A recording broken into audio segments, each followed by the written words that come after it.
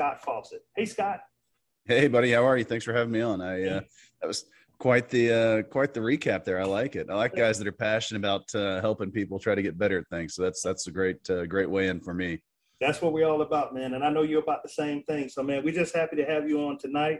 And so, before we get into a lot of the specifics about Decade Golf, man, tell us about yourself, how you got in the game of golf, and, just give us a little backstory.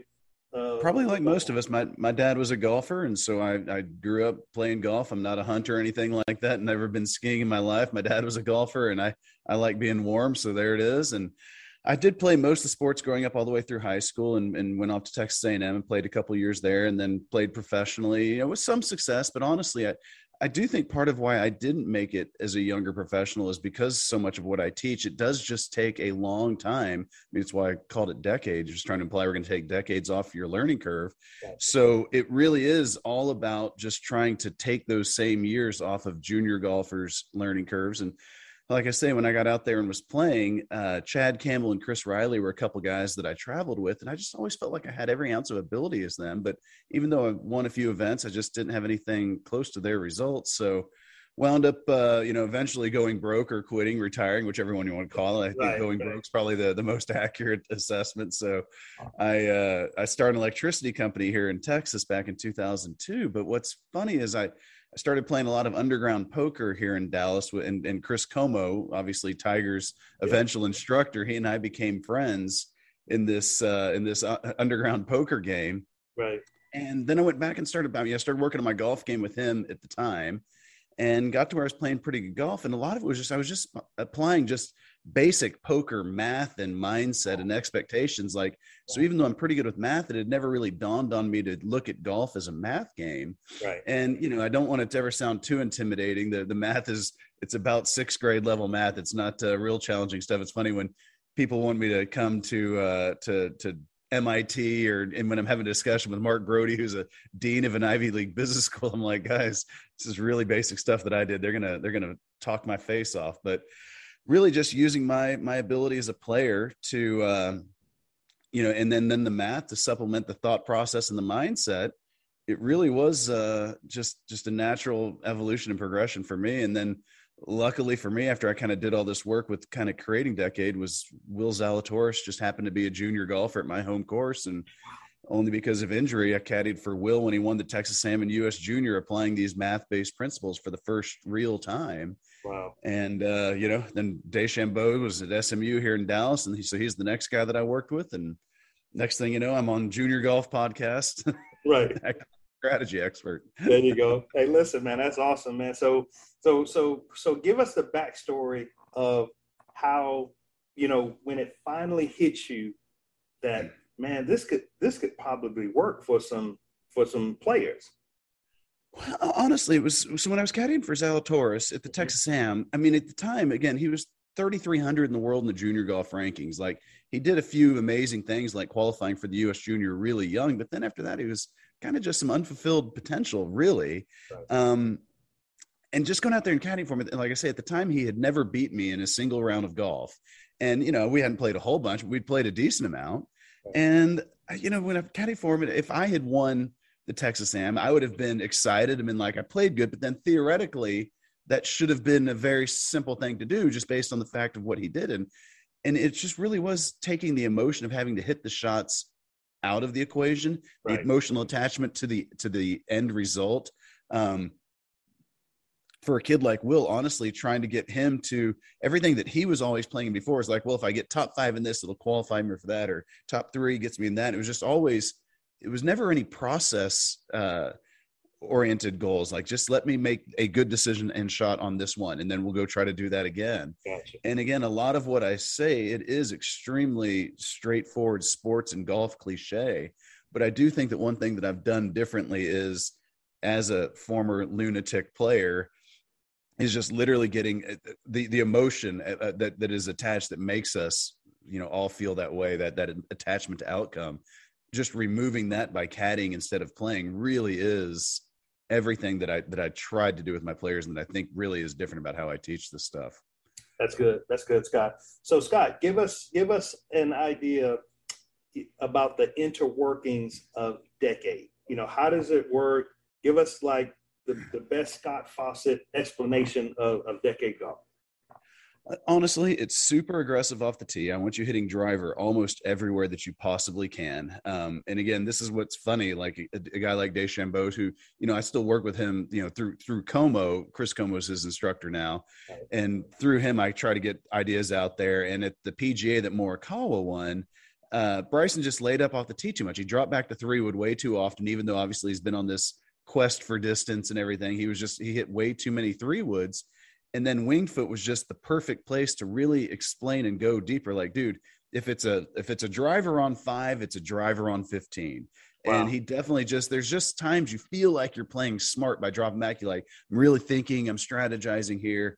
Right. And so you tend to overthink a lot of things, especially off the tee. And it's like, man, pretty much you should probably be hitting driver unless it's obvious, you know, completely ridiculous that it's not a driver. Or I should add, the hole is Bryson likes to draw the driver. So dog leg to the right, that would make a draw hard. That would be a reason he would potentially drop back.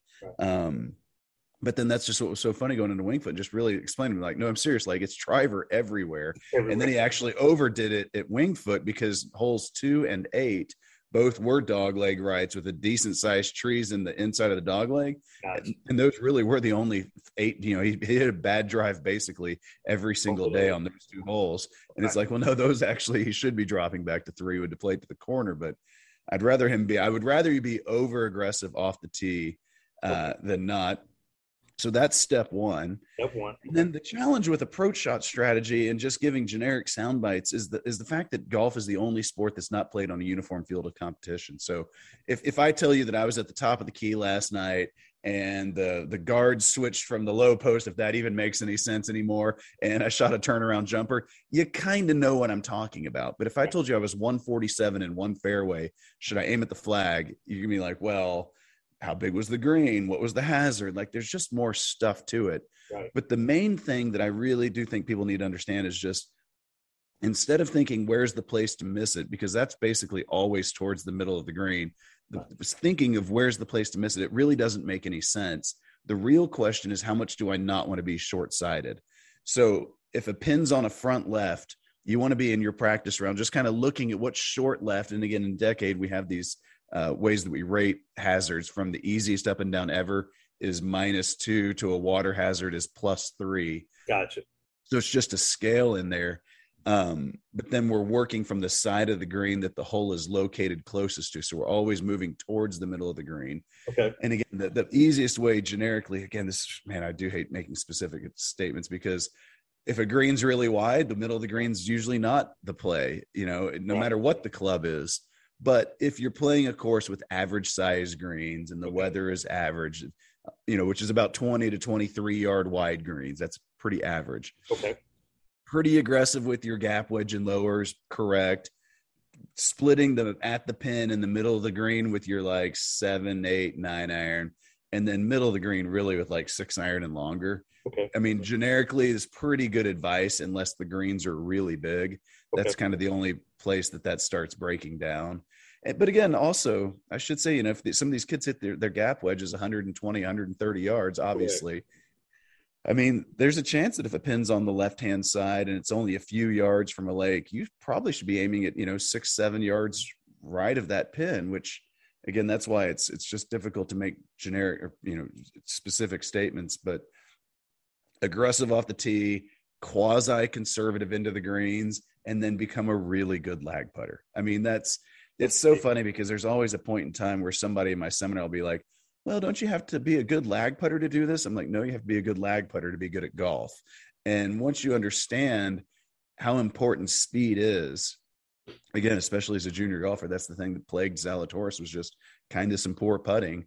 Once we really started working on speed and speed only, right. He got out there last year in his rookie year on the PGA Tour, and he was -0.06, which is basically dead on PGA Tour average. Wow. Which he does struggle inside of 10 feet, which is totally fine because he's got great speed, which makes him make a disproportionate amount of putts from outside of about 15 feet, not 3-putt too much. And he's able to be an average PGA Tour putter, which is really, really, really good. And so once people understand that it's just never your line. I mean, Obviously junior golfers, you've got to be Right. working on your stroke and working on your line, but that will just kind of naturally happen as you're working on your speed. And so having at home, maybe a putting arc or something like that, where you're working on your stroke away from the course, Right. you're grooving your stroke there. And then once you're out at the practice green, then you're just rolling speed drills, just up and down the sides of the greens. So we're aggressive off the tee, somewhat conservative into the greens, really good lag putting. And then on chip shots, just don't miss the green. I mean, honestly, it really is. You will get a certain amount of chip shots up and down, Right. just by accidentally chipping it closer, by accidentally making an 8 or 9 foot putt. Again, you have to work on your chipping, but the most important thing is to understand you can't offset missing the green as many times as junior golfers do. You just can't overcome that big of a negative by getting it up and down a whole bunch. It's just not how it works. That's good. All right, Scott. So Scott, what type of impact have you seen on a lot of the, players that use Decade? I know you mentioned Will, but there's a lot of other players that use the system. What type of impact have you seen since a lot of players start using it? Well, really, the most important thing, and I think that it's okay to let kids know this, the main reason that this works so well, excuse me, and has this impact on these players is as a male, our brains really aren't finishing developing until we're about 25. Right. It's why an 18-year-old makes a better soldier than I would. They're like, they're shooting at you out there, I'm out. Your brain just doesn't have that frontal lobe, the last portion of the brain developed that takes the information from everything else and then allows you to make a good decision. So it's important for kids to understand. I'm not saying you're dumb. Right. I'm just saying you're bad at making decisions. Maybe you've noticed. Right. And once they can kind of like be somewhat objective and be like, yeah, no, I can see that. That probably sounds true. Well, then let's put a system in place. And again, I would not have thought if you'd asked me 6-7 years ago when I first started this, I've been like, it's all the math. Mm-hmm. And now removing myself, even if the system was bad, just systematizing the decision-making process would make it good. Now, it is great that it's based in math. I've got probably 6 different U.S. junior and U.S. amateur champions, 6 or 7 NCAA individual champions. Like, it's been ridiculous. Right. Once you just stick a functioning brain in these kids' heads, how much they can dominate their opponents. Right. And it really is. And again, it is just kind of fun, because I do think that the thing that I struggled the most with was just learning how to make decisions. Add to that I was a hothead. I mean, again, I was a total lunatic on the golf course, and I never realized, well, I can fix that. I always just thought, well, that's just who I am. It's in my DNA. My dad was kind of a hothead on the course, so I am too. Once you kind of empower yourself to say, maybe I could do something a little bit better here and actually, be calm. And I talk about meditation a lot, and having guys like Tiger and LeBron and Jordan and Kobe talk about meditation as a huge part of why they were so good under pressure. Right. I mean, that's the kind of message that I'm trying to bring to the younger kids, because we've got a lot of issues to work through in this world right now. And having a bunch of calm people would be a great way to start. That's for sure. That's true, Scott. That's true. So, Scott, take us back to that moment. You're sitting at home watching the Masters, and I think Brandel Chamblee starts talking about you. Take us back. How did that moment feel? What was that like? It's pretty crazy, honestly. Like, again, if you took me back 6-7 years ago, I'd have been like, this it's kind of neat. I mean, again, like, I've got Zalatoris and we're going to do some cool things, but whatever. But it never would have crossed my mind that they would be talking about me and Decade on Live from the Majors, and that Nobilo and Chamblee, those guys, would actually be saying it as I'm watching Will, this kid I've known since he was 9, try to win the Masters. And honestly, he made about a 6-foot putt or so on number 9 to turn. And I honestly thought he was going to win, because he and I have discussed how you play that back 9 so many times. He knows exactly. And he hit the shots. You just need an extra kind of lucky putt or two to fall. And he just didn't have. There was a putt on 12 that he hit a good putt. It just stayed right on the left lip. But it's crazy. I mean, honestly, it's one of those. I feel like that's maybe why I've gotten a little bit more confident in talking about, like, the brain developing. Like, I love Will like a son, but I know he's just a dumb little kid. Right. Like, you watch some of these other guys out there and you're like, they must be just amazing humans. And don't get me wrong, Will is an amazing human, but he is just I do know for a fact he is just a kid at the end of the day. And so to watch him, like, my God, you actually almost won the Masters. Like, the fact he was playing it was hilarious to me. And then, like, you literally almost won and made it, 1.2 million. I mean, that putt on 18 was worth a Lamborghini. Yes. That You got to be kidding me. Like, you've literally got to be kidding me. It's just incredible to watch. It's been pretty funny. That's good. So, Scott, we have some listeners, some juniors that are passionate about winning. Do you truly feel if they take advantage of Decade, which is a system, do you feel like they can make some improvements and strides in their game? I really do. Again, it's tough because I feel like a used car salesman or a snake oil salesman, but right.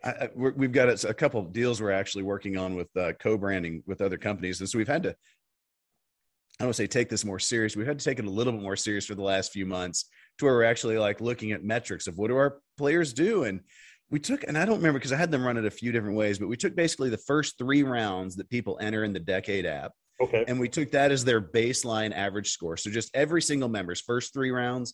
And then I think we took rounds 11, 12, and 13. Okay. So they'd entered, so we're just trying to put some time in between to watch and learn the system. Right. And I think our players' average improvement, I think it was 4.6 shots, but we even had 20% of the people improve by like 8.5 shots. Wow. I mean, it really is just, it really is incredible because when you think about, when you finish a round of golf and you think I should have shot lower. Yes. It's never because you think I should have hit that 3-iron close or I should have made that 30-footer. It's always, I shouldn't have made that bogey with that sand wedge. I shouldn't have tried to make that 18-footer and jam it 5 feet by and miss it coming back. And I shouldn't have tried that flop shot and missed the green and then didn't get it up and down and made double. Like there's 4 shots right there that you're just like, I should have shot instead of 79 today, I should have shot 75 or whatever that number is. Those are the 4 shots. And what is crazy, honestly, again, because I play this internet smart guy, which like I've got like the imposter syndrome because I'm like not that smart. I do more dumb stuff on a daily basis than you could possibly imagine. But I used to, when I was playing professionally, would do this dumb stuff every single day. We would go to Chili's for dinner and we would all talk about all the dumb stuff we did that day. And then I would never think about it again. Just, oh, you won't believe what I did on 6 or this and that and the other. And then the next day, do the same thing. Like didn't you just do that yesterday? Honestly, it is comical looking back at it. And trust me, the only reason that I know I'm not alone in this, I'm not a unicorn, is every single time as I'm talking to like mini tour guys and college guys, and I specifically say the bar at Chili's because they're all like, well, that's where we go every single day after a college event.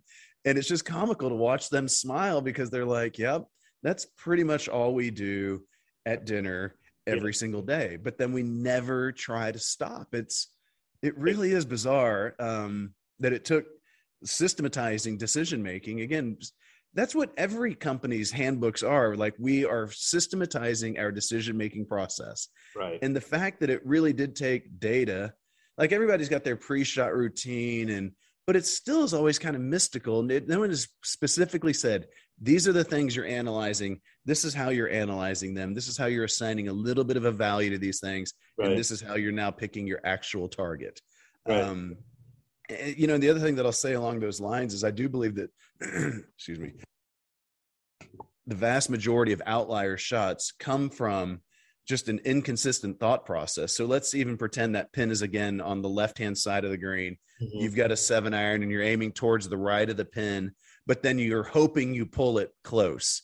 Like people do that 7 or 8 times around. And it's funny because whenever I make that, I kind of draw that scenario out, everybody kind of laughs just like you did. Like, oh yeah, I do that all the time. Right. You've never once sat on a driving range and thought, I hope I pull it 15 feet. Right. And so we get out on the course and so we're kind of not really playing aggressively to our spot and then just trusting the shotgun shot pattern. Right. That will accidentally make some pull. I mean, but you don't aim right and then kind of hope you pull it. It's really so obviously dumb. It's incredible. But every single tour player that I work with, they all laugh when I get to that. And so the point of the story is nothing more than even just taking the decision-making process and systematizing it to a concrete decision, right? You can still do that, but at least you know why you've made this decision. And it allows you to hopefully play more aggressively to that spot, which is, again, just a quote from Tiger where they asked him if he plays aggressively or conservatively. And Tiger said, I play aggressively, but I play aggressively to my spot. Right. So wherever I choose that spot to be, and that might be on the more on the conservative side, but I'm still playing aggressively to that spot. And I'm like, that's it. That's incredible. That is, I do believe that's one of the big differences. And then just this idea of like saying, don't go left or don't go right. You've just never sat on a driving range and thought, don't go left here. Right. Well, that's obvious. That's why whatever that reason is why we've now chosen our target that accounts for don't go left. And now you play aggressively to that spot. I do believe that basically all outlier shots come from those two things. And so that's just little things like that you're just trying to clean up with players at a younger age than has been done historically. And yeah. Okay. Well, listen, I'm telling you, we're all in. We got the system. We're ready to implement the system. So take us through a cliff note, if you will, Scott. Let's say I know I got a practice round coming up. Let's say tomorrow. I've got a tournament next week. Give us like the cliff notes of, when you're out on the course for the practice round, what type of notes should you take? When you get ready to print up your yardage book, when you get ready to play the tournament, just kind of give us a little cliff notes on that. Sure. I do believe that getting good at using Google, it used to, you have to use Google Earth, but now just even searching in Chrome, and you use maps in Chrome and you can click into the satellite. Right. I do think that getting into the satellite images and looking at the course, again, I'm coming into this assuming you're wanting to shoot your lowest score possible. Correct. This is the work that I did for Zalatoris when he won the Texas Amateur and the US Junior and every single PGA Tour event. And so this is the work with that being the end, the end goal. Right.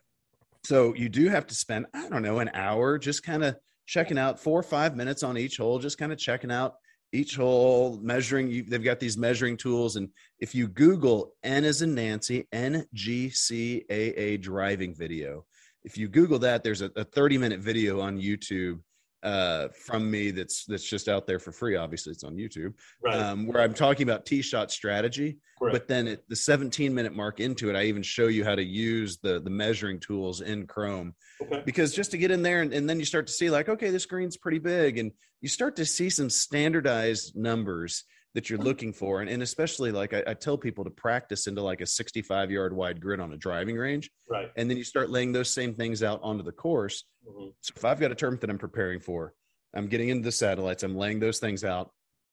Let's call it an hour, whatever.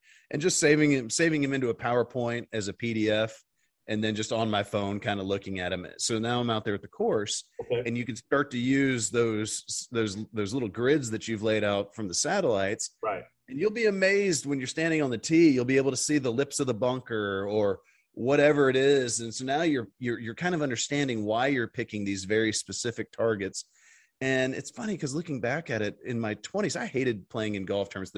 The few golf tournaments I played in on the Korn Ferry Tour or PGA Tour, I didn't like using caddies because I didn't want to tell them what I was going to do because I knew I probably wasn't going to do it. Like I just felt like I would look like I didn't belong. Right. And I never would have thought about that before, but that's why. But now when you're out there playing your practice rounds, you're understanding I'm picking that left lip of the bunker, and I'm picking that because I've got a 60-yard wide shot pattern or whatever it is with the driver. And it just allows you to start playing more aggressively. So, but the most important thing is, and again, the reason I bring up all that work at your range and even looking at your home course like this, right. Is now you're going to go to a tournament course. Right. And let's just use a hole that everybody knows, number 18 at TPC Sawgrass, with the Players Championship, okay. With the lake on the left. Right. You may not have that exact hole at your home course, but you've got something with a lake on the left. And then once you measure out this grid, this kind of like landing zone, if you will, like a touchdown area, right. That's specific to your driving shot pattern, there's no reason to think don't go left anymore. And you kind of understand why you're choosing these targets. And so you want to be playing on a daily basis at your home course, thinking about these things, because then what you're trying to do is find intimidating shots on the tournament course. Mm-hmm. You're trying to find those to now relate them back to something you play every day. And that's going to give you a lot more confidence in order to, again, just really attack those targets and again, play with a lot more confidence. Gotcha. So actually, to finish up your question, though, I'm sorry. I was like, what was the question? COVID's got me a little dumb here. I'm sorry. I'm trying. It's funny. I'm in my head. Like every once in a while I'm talking, I'm like, I feel like I'm rambling here, but so you want to go out there with some semblance of an idea from the satellites of what clubs we're going to be hitting off the tees. And then around the greens, you just want to see where the chipping collection areas are, where's a tough place to get it up and down from. Okay. But then really you want to roll speed putts. I used to always stand basically in the middle of the green. Right. And I would just take 4 balls and I would roll one to the front left, one to the front right, one to the back right, one to the back left. Okay. And then I would go to the front left one and I would putt the one putt over to the front right. And then I would putt those 2 up to the back right. And then I would putt those 2 across to the back left. So you kind of putt like the clock essentially. Gotcha. So you putt from the middle of the clock just out to the edges and then you kind of gather them up around. Okay. And you'll start to get a pretty good feel of speed and just rolling a bunch of 25 to 40-ish foot putts from corner to corner. So if a green is 20 yards wide, which is pretty average, that'd be about 60 feet. Right. So not quite the width of the green, but you're just kind of rolling putts all around the edge because, again, I don't want to overemphasize how important lag putting is, but one of the best quotes from Tiger that I got from both Maverick McNeely and Joseph Bramlett was them saying when they were playing with Tiger one time that they asked him why he was the best player ever. And he was like, this is the best lag putter ever. He's like, if I got myself in trouble, I could just kind of dump it somewhere towards the middle of the green. Mm-hmm. And that's the thing that I'll agree with, where it's like, again, I'm saying this half tongue in cheek and it is somewhat relative to your ability, but just hitting the green, honestly, typically is not that hard. It's right. When you're trying to do too much that hitting the green becomes difficult. And so if you find yourself in a weird spot and you can just get it somewhere on the green out of the rough, or if you've just got like, you're in the trees and you've got some sort of a hallway to some part of the green, but, I could try to shape it and get like a 20-footer for birdie. Like the difference in being 20 foot and 40 foot is basically nothing if you ever hit the trees and leave it in the trees. So you really just want to be working on that lag putting because it supports everything else so much. It's unbelievable. Right. And Scott, one of the videos that I watched so far, because I watched all the intro videos, one of the things that really stood out to me is, for example, when you're going toward that front pin placement, you said that 80% of the shots that people hit always end up short. And it's unbelievable. So it's just better to add whatever your distance is, add 6-8 yards to that to make sure you get it to the pin. Is that about accurate? Essentially, yeah. It's a really incredible number, honestly. So from 161 to 180 yards in the fairway. So if it's 170 to a back pin and it's 170 to a front pin, we're taking the length of the shot only, and they're all from the fairway. They hit 71% of the greens to back hole locations and only 57% of the greens to front hole locations. We're talking about PGA Tour players here. Right. And again, to hit 14% fewer greens for no reason other than the pins on the front, right. Like that is just incredible. And that's, again, because we're all playing for this 80th percentile shot. So for me, if I hit an 8-iron good, it's about 165, maybe 167. Right. It's never going 172. But I'll hit a whole bunch 155. Shoot, I'll hit some even 150. So we're all playing for that 80th percentile in contact and in distance. Even a tour player. I mean, so a tour player's 80th percentile is closer to his average than a 10 handicap, but they still, you just front hole locations. Again, this is where it's been fun. I've been saying this for a number of years. You all suck to front hole locations, and you had Lou Stagner on your podcast, back this summer. And this is all the numbers are just based in, just pure expectation management. Again, there's just a point where 14% fewer greens. It's kind of like the chip shots. You can't get it up and down enough to offset missing the green with chips. You can't make enough birdies to offset hitting 14% fewer greens in regulation. You just can't do it. And so what I try to tell people is, even by sending it quite a bit long, you're still going to have your miss hits that will accidentally be close. You'll still make your birdies, but you're going to be two putting from long way easier than you're going to be getting up and down from short. Right. And then the most important thing for people to understand, the other stat is just that as your scoring average improves through the 70s, 70 to 80% of your improvement comes from avoiding bogey, not making more birdies. Right. That was the other thing that shocked me. You said, don't focus on making birdies. That was the other thing that you said. It's crazy. I mean, again, like basically, unless it's a par five, I can pretty much tell you're going to make par on the hole, like before you even tee off.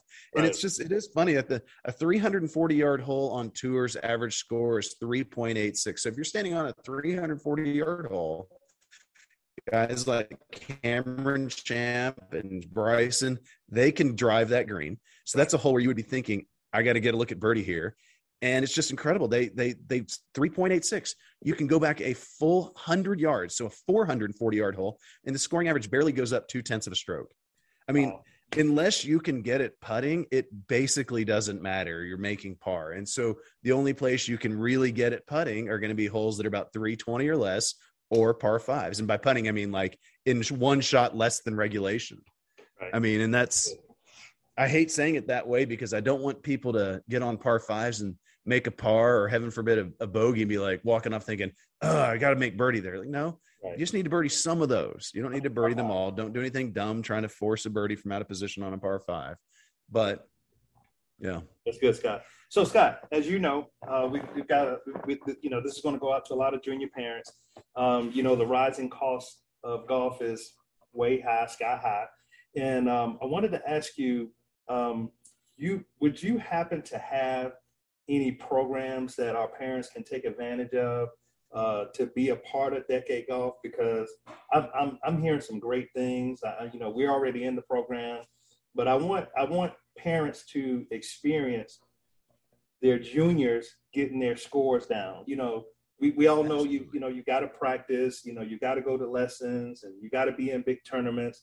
But I think one of the missing implements, one of the missing pieces is course management. So what do you have that can possibly help our junior parents with the expenses of the Decade program? Absolutely. We'll definitely do a deal, whether that we do that. I'm trying to think of, I feel like I've got it set up already, a code, a sales code that is Decade 75. Sorry, this COVID, I'm so dumb right now. I know we've got Decade 150. So all case, Decade 150. That's it. If you use that code at birdiefire.com, and it'll be somewhere along, we're redoing the websites right now. It'll be somewhere along in the sales funnel. I do believe this. So initially we were trying to build yardage books that could rival green books, but from the satellites, because they actually do have elevation data. It's pretty impressive. Wow. It wasn't quite good enough. And then as we started making them, like, you know what, we could just include these for free, because if you're going to be playing tournament golf, you really should be using yardage books. I mean, Okay. You have to have as much information as possible. You simply wouldn't find a PGA Tour player playing a golf tournament without a yardage book. So you need to start learning how to use these, because you can track notes, and that'll help you figure out exactly how far you hit your clubs, and on and on and on and on. So our normal elite program comes with 4 free yardage books per paid month. So it literally should be enough to cover your yardage book. So normally that app is $200 for 6 months, and then it goes to $20 a month. But if you use that code Decade150, it'll give you a full year for $150. And shoot, with the price of these yardage books that I see out there, they're $25 or $30 for kind of the cheap ones at the course, and they're usually not any good.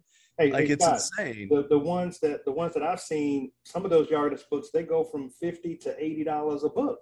Oh, that's what I'm saying. The Straka, I mean, they're beautiful books. Yeah. They're immaculate. If you want a piece of art, go buy that thing. If you want something that's really functional and free, I'm your guy. Right.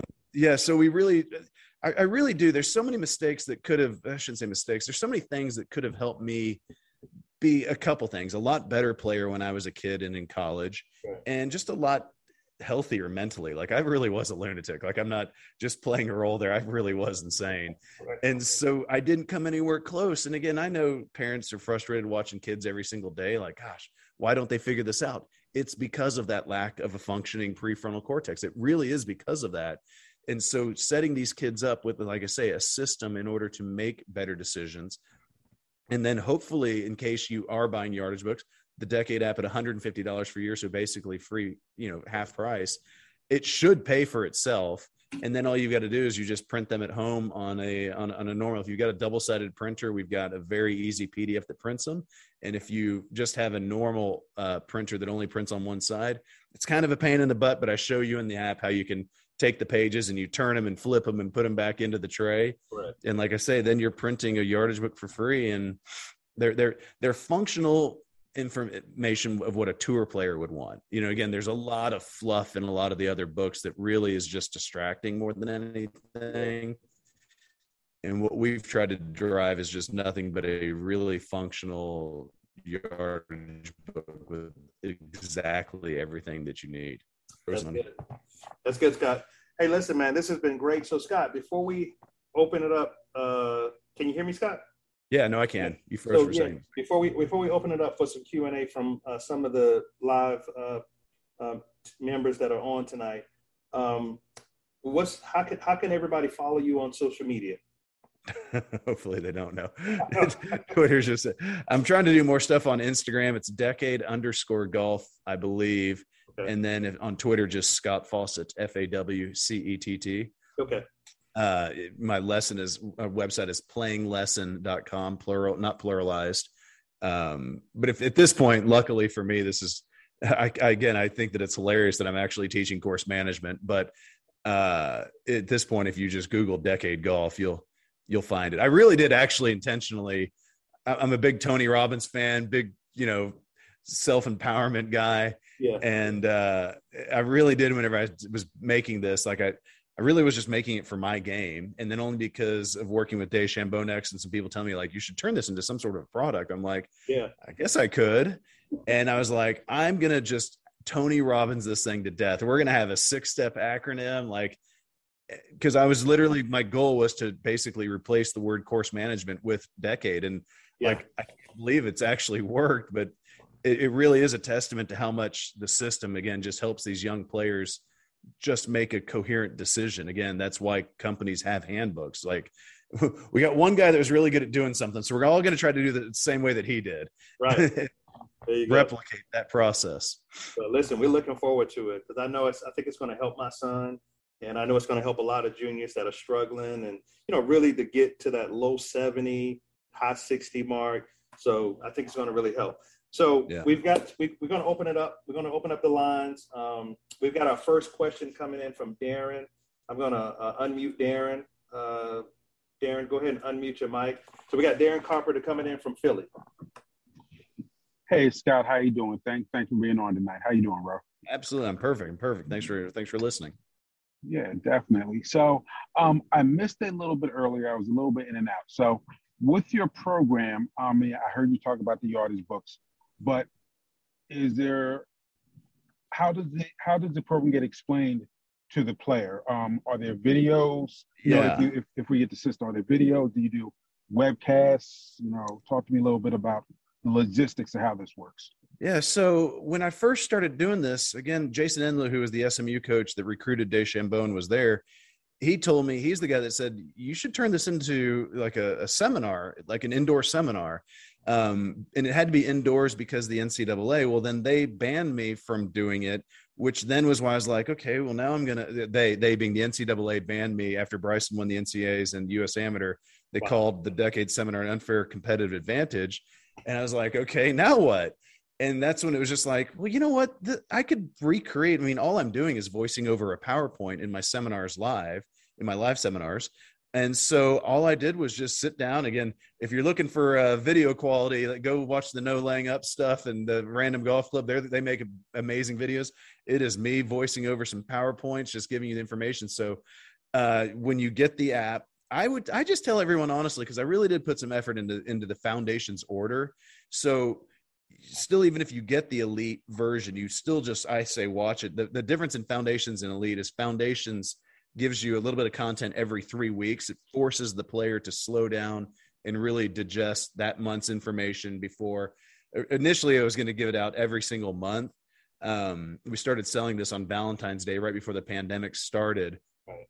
And just to give people something else to do during the pandemic, instead of being every month, I sped it up to 2 weeks. Right. Then when it came time to slow it back down, I was like, well, a month seems like forever. So but I did keep it at 3 weeks, even though I still just have it labeled month 1, 2, 3, 4, 5, 6. I do, though. I love the order that's in. So when you get the app, you'll see on the left-hand side, there's a foundations tab, and then you just watch it month 1 right in order. Or if you get foundations, it'll just come to you. And again, I think that's a viable option also. And again, I'm pretty sure Decade 75 as the next question's coming in. I'll see if I can double check if that works or not. Lost my train. I distracted myself there.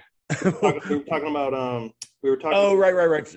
Foundations has one free yardage book a month, so you'll get 6 free yardage books with that plan. Which again, heading into the wintertime right now, that's not the worst plan, anyways. And then also we prorate that if you want to upgrade or whatever. So, yeah. So you start just watching that content. There's about 6 hours ish of tutorial content. I've got a couple. It's pretty crazy to me. I've got a 1-hour podcast with Zalatoris in month 1 of Foundations that we recorded literally the day Kobe died. So it was February of 2020, right before the pandemic started, which is also then right before Will started going off just on and doing amazing every week that he teed it up.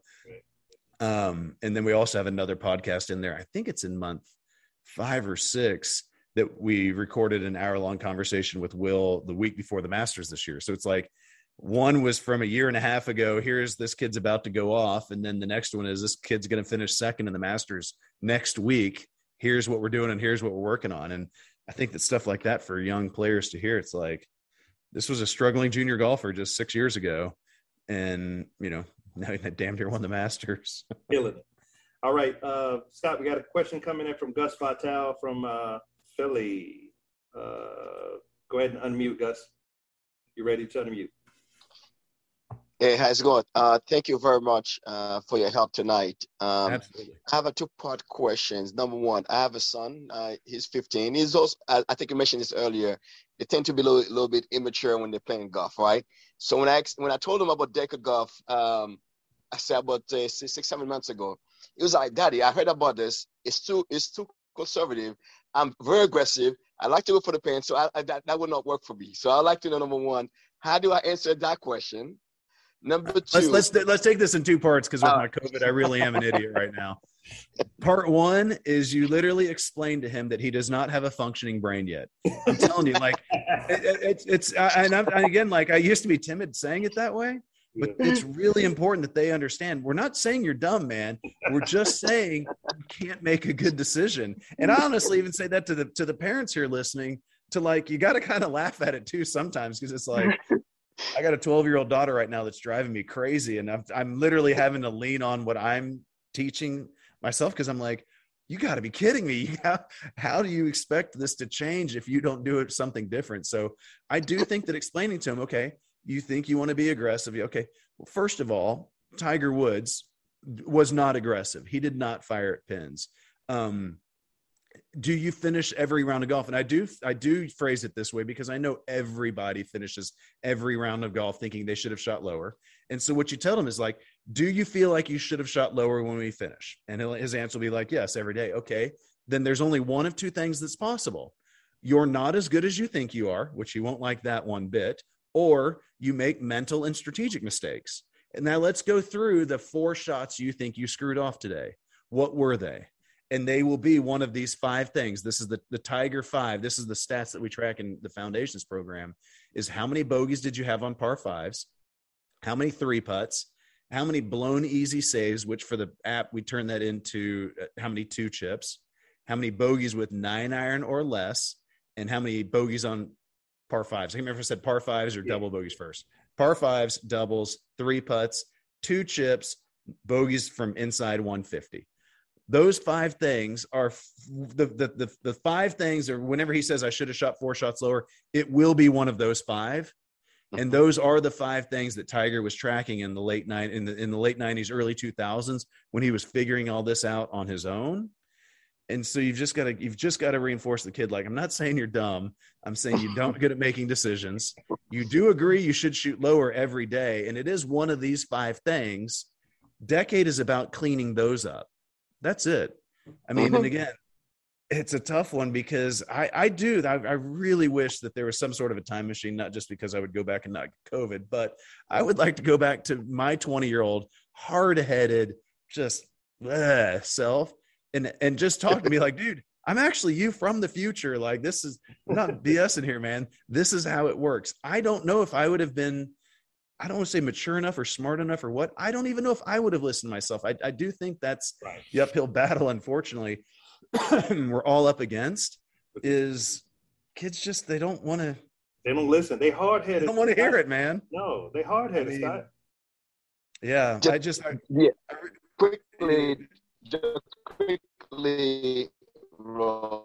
the second part is, do you have a list of certificate system? Do you have a list of that? We don't yet, because honestly, the app, that's the point of the app. I've definitely got a guy that's starting on January 1st that's coming to work for me from the PGA of America that's going to be trying to build out a certified program. But I do think that this is what's interesting with any sort of teaching, from this point forward in life. I do think that I'm really good at teaching this. And I do think that when you can sit down and just make 4 or 5 hours of content, like, there's just no reason to have instructors recreate it. And so my tour instructors, guys like Jeff Smith and Mark Blackburn and Scott Hamilton, they're just like, I'm going to get the guy to hit the ball, and then I'm going to send them to you to teach him how to score. And that's really the way that I believe that it should be done, because it's just not easy. I mean, Jeff Smith, the first time I met him, who he teaches Aaron Wise and Hovland and, a lot of good players on tour. The first time I met him, he was like, I heard your seminar is 4 hours long. How can you talk about course management for that long? And I was like, honestly, it needs to be 7. And we had dinner and we went through this all right there. And he's like, I'm in. I'm not ever trying to teach course management again. It's just going to be this stuff right here, because it's a really simple system. It does take a little bit of effort, but Gus, I think you've just got to tell your kids, like, you tell me when you're done being frustrated with leaving shots out there. I mean, decade will be here the whole time. I mean, and it may take him a while. Trying to think of who it was. Oh, it was Sam Burns. I worked with Sam when he was a junior, and he went off to college his freshman year at LSU, and he didn't play very well that fall. He called me that spring. Wow. Or excuse me, over Christmas. He was like, I got to play more aggressive than this to win at this level. I'm like, you don't, but I'm not going to talk you out of that. Go for it. But, if you see that it's not working, don't be so proud. Call me back. I won't hold anything against you. I'm a no grudge guy. And my phone rang that summer. He played a little bit better that spring, but my phone rang that summer, and he was like, dude, I see it now. He's like, I've made the same mistake a couple weeks in a row. He's like, without Decade, I wouldn't have even been able to notice it. But because I understood what you taught, I at least picked up on the fact I'm doing the same damn thing every single day. Right. And he says, I'm all in. And then he wins 7 times. And the Nicholas Ward is his sophomore year in college, and goes straight out to help them, while he's out on the Korn Ferry Tour. And, next thing you know, he's a PGA Tour winner. Bam. Right. I mean, again, this is where it's hard, because at the end of the day, I haven't worked with him, but I don't know, 10 hours in my life. So it's hard to be like, hey, taking any credit, because there's other guys that have been with him. I mean, blood, sweat, and tears for years. What I teach just isn't that hard, but it is probably the most important piece. I mean, that's what's kind of weird about it, is it's just not that hard to understand what I teach, but it's really hard to actually do with any sort of discipline. I mean, again, that's why I use the words discipline and patience constantly on social media, because that is all that it is at the end of the day. Gotcha. All right. Any other questions? There's a tab on your screen. You can raise your hand if you have any questions for Scott. Any questions for Scott? There's a little raise hand button, y'all, on your screen. So let me know and I'll unmute you, okay? Or put a message in the chat if you got a question. Oh, we had a question. Oh, Sean, there you go. Okay, Sean, you're all set. Unmute your mic. Hey, Scott. Sorry, guys, I got on a little late. I'm dog sitting. I got dogs running everywhere. Quick question. First, just a comment. Met Sam Burns' mom when we were following him when he was at on the Korn Ferry right before he went up. She did tell me that they paid for college 5 times over before he got there, so that scared the crap out of me, but they didn't mention Decade. So if I ever see her again, I'm going to say, why didn't you mention Decade? Anyway, I have a 12-year-old, okay? Is that again, I'm sorry I got on late if you covered this, but is that we're ready to go. The sooner the better. Like, where are we at? That's a tough one, honestly. I think of it as I don't want to say maturity question, because that's not it either. It's like a golf IQ thing. Like, Right. I do think that you got to reach a certain level of ability. And I don't work enough directly with junior golfers to have a clue what that number is. I think if you've got the ability, like not averaging in the 70s, but the ability every once in a while you're breaking 80, your golf IQ should be there to where like what I'm talking about makes sense. And the best analogy that I've come up with is, well, since I had COVID last year, I had a lot of heart issues, and I did tons of blood work and got all these results from the cardiologist. Now, am I a cardiologist? No. Could I have a little bit better of a conversation about it than I could prior to learning all that from him? Yes. That's kind of what I think getting kids involved younger is like. Well, are they ready to be a tour player? Obviously not. I mean, well, it's funny because people have said to me before, like, well, if Zalatoris kind of had it all so early, why didn't he get on tour a little quicker? And again, not that he didn't get on there quick, but it did take him a season and a half or 2 seasons of kind of struggling. And I'm like, well, it used to be you would get all your physical skills and then you learned how to score and then you were ready. Will actually kind of flipped that to where he has the physical skills with ball striking, but he still needed a ton of work on his chipping and putting. So, but then we subbed in all of the mental stuff before he got the physical skills, which is why he made his quantum leap from what's wrong with this kid to, wow, this kid is top 10 in the world. Yeah. But now like, okay, but he's still not a tour player. Well, now he's still got work to do on the rest of his game.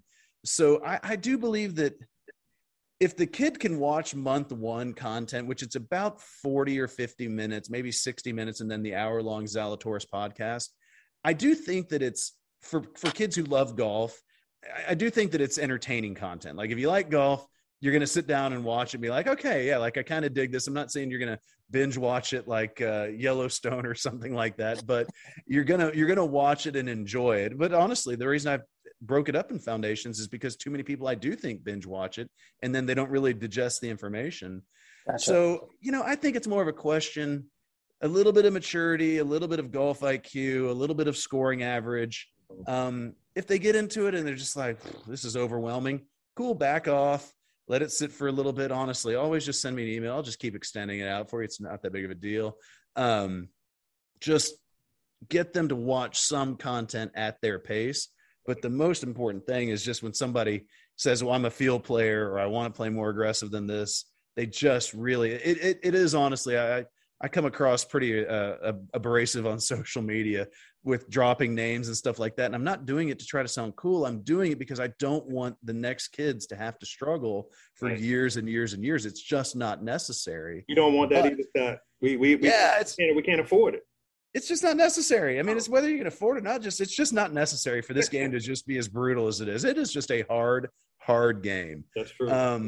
Again, all games are hard at the highest level, clearly, but there's certain things that just aren't hard. Like I can still shoot a pretty decent jump shot. Now, I couldn't get one off with it at any sort of a college level player to save my life. But if you saw me on a court, you're like, oh, that guy knows what he's doing.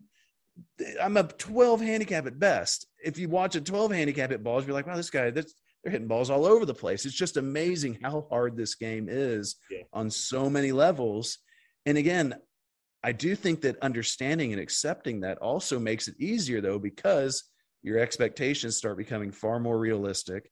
And I do believe that's everything. Again, that decade is just an acronym, and the E is expectation. Like there were 2 letters that were intentional. I want these 2 words in the process, and it was expectation and discipline, which is honestly the reason I tried decade first. Luckily, the whole acronym worked out. Because if it hadn't, it was literally the first word that I tried. And if it hadn't worked, I don't know what, I don't think I realized how hard it is to make acronyms up. Right. And put the words with it, right, Scott? Yeah. Just, man, I think we got our next question coming in from Detroit. Kyrie, you there? All right. Kyrie?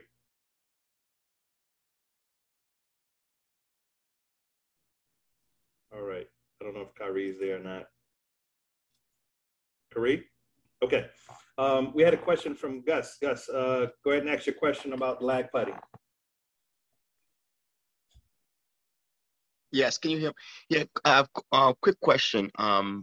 What distance do you consider is lag putting? Is that anything above 15 feet or 20 feet? What distance is that? That's a good question.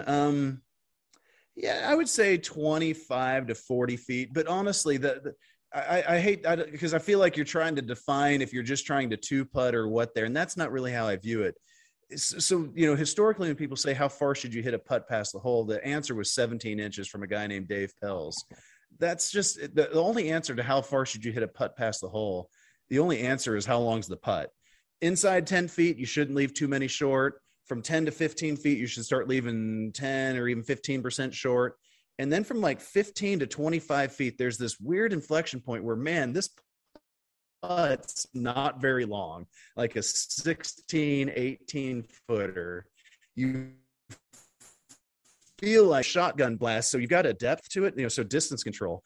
Just at about 15 to 20 feet, it starts getting to where you need to literally leave 25 or 30% of your putt short in order to just not three putt too much. And it doesn't matter. You can't make enough putts to offset three putting, again, from inside about 25 feet. And that's, again, how a guy like Zalatoris, he struggles on shorter putts. He doesn't do very well with them. But honestly, what's funny is it's just almost impossible to be more than 10% worse than like tour average. Like, that's literally just impossible. And you just don't have that many short putts in that zone anyways. It really does just come inside 10 feet, not many short, 15 to 25, 30% short, outside 25 feet, literally leaving half your putt short. So you're just maximizing how short you can make the average length of your second putt. Right. That is for sure correct, especially at the junior golf level. So really, rather than thinking what distance is lag putting, I would say just practicing like ladder drills where you're lagging around the prior putt. So you're just progressively hitting 6-inch or a foot longer putts from 10 to 40 feet.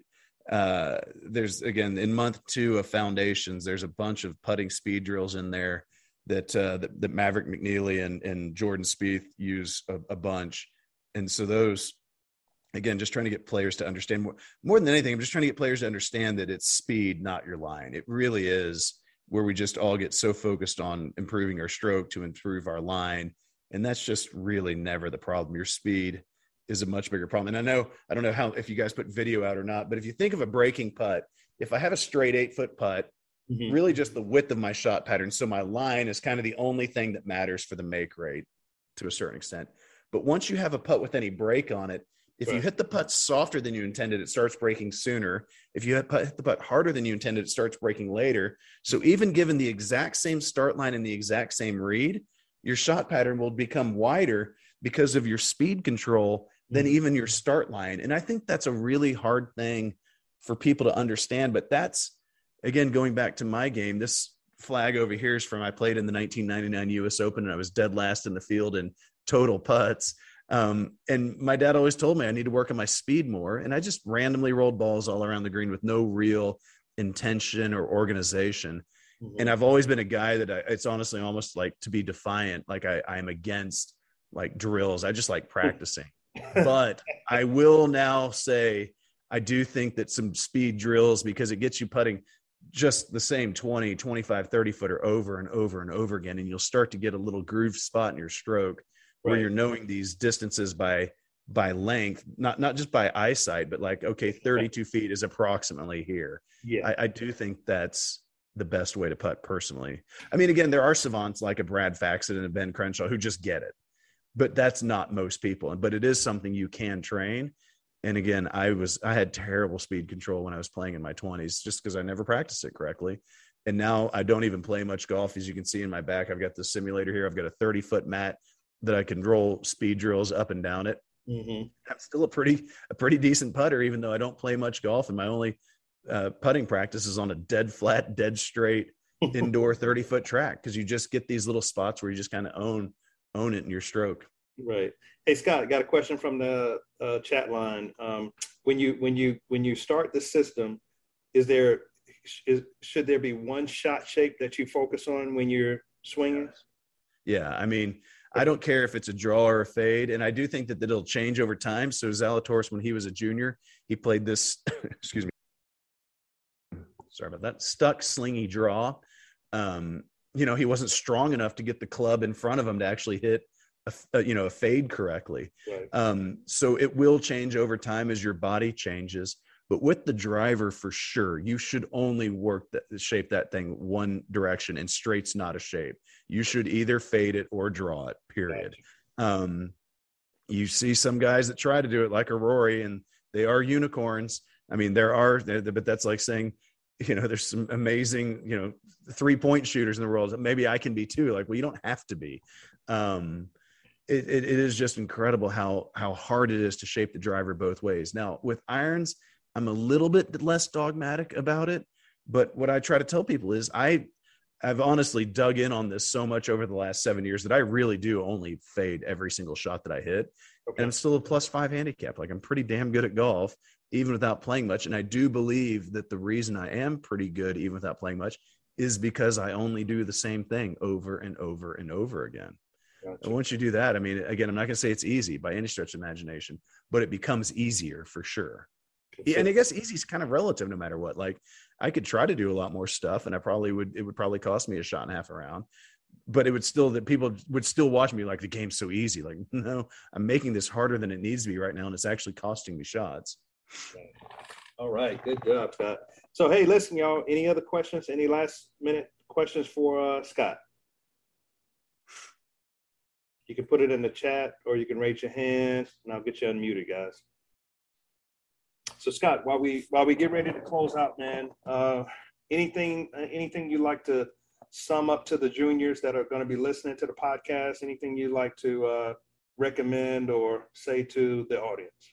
Yeah, I mean, honestly, I just feel like giving yourself a little bit of latitude to make some mistakes is, especially if you got kids directly that are listening, like, you got to kind of laugh at yourself, because this is hard, man. It's so hard to be out there and not try to force things and just see. You can see a shot and be like, well, I can do this. Like, I know you can, but you're probably not gonna. Right. And that's okay. There's another way to go about this.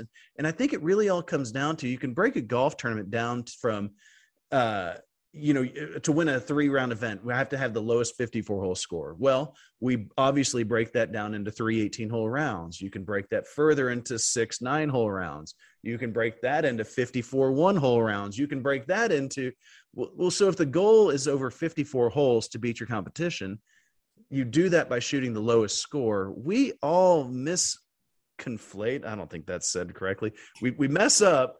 Right. The fact that our goal is to shoot the lowest score basically on each hole, essentially on each shot that we can. And so it feels like, in order to shoot the lowest score, well, I've got to make some birdies to shoot low. No, par on literally every single hole but par 5s, especially in junior golf, technically is going to gain you against your competition. You're right. So if a hole has a scoring average of 4.2, a par picks you up 0.2 shots. You're making progress towards that amount of shots you need to gain overall against your competition to win. And technically, a bogey doesn't actually lose you a full shot. It loses you only 0.8 shots. It's just really important to look at it. And again, I don't want it to seem too mathy, because it's not, especially for junior golfers. But if you're just thinking about math class, like, is 4 better than 4.2? Yes. If I make a bunch of 4s and everyone else is making 4.2, eventually I'm going to beat you. And so you've just got to get out of, all these, I want to win, I want to do this, I want to qualify. Just go out there and play good 54 holes. Make that actually just be, let's play a good hole. Right. Actually, let's just play this shot correctly. And then let's play the next shot correctly. And it does sound very utopian and easy. It's not, but it also is that easy. It's really hard to do, but it is that easy ultimately. That is what Zalatoris went from 3,300 in the world and thinking, I'm better than this, and so frustrated. And again, if you're frustrated with your results, you got to look at Will was literally 3,300 in the junior golf rankings, June of 2014. He was 3rd in the WAGR by December. I mean, wow. I'm not saying you're going to get to 3rd in WAGR, but if you feel like you're leaving shots out there on the course, I mean, this literally is it. I feel like that's the one thing that you just have to, as a junior golfer, just accept, trust, shove all in on, and believe. And again, then just play patient, disciplined golf. Hey, last question, Scott, we'll let you go. Let's say I got a question from the chat line. My son's a 9 handicap. Do you recommend the Elite or the big boy? I would go with foundations. I would have everybody go with foundations unless they're needing the yardage book feature. Like I would have everyone in junior golf start with that, just because again, it's going to force you to learn the information over 6 months. Okay. I did just try. I don't know what it is. I just tried the Decade 75 a second ago over here, and that code doesn't work. I'll make that code. I'll make that good. But again, if you can email it out, but again, anyone ask him. I'm going to try to make Decade 75 work, which will give you the 6-month foundations course for $75 instead of the normal 100, and that will also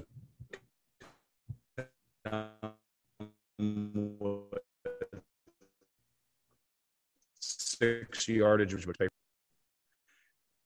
Yeah, Sean says it's Decade 150. That's for the elite. I think most of the elite is Decade 150 for sure. That's a fully.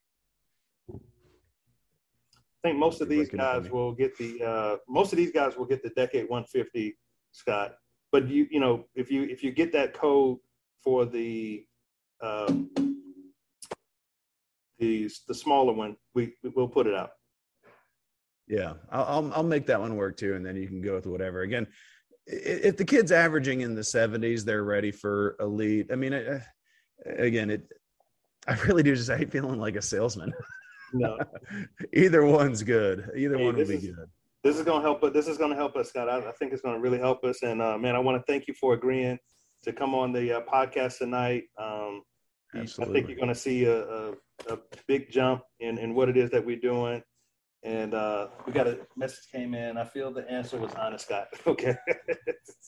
I mean, it is funny. Like I really do. I do hate feeling like a salesman. Right. No, man, we ready for. I think all the parents on here. We're ready for some change, and we want to see our kids do well. So again, we thank you, man. We wish you a happy holiday, Scott. Thank you for coming on the podcast tonight. You got it. All right. Let me stop. Thank you for having me on, buddy.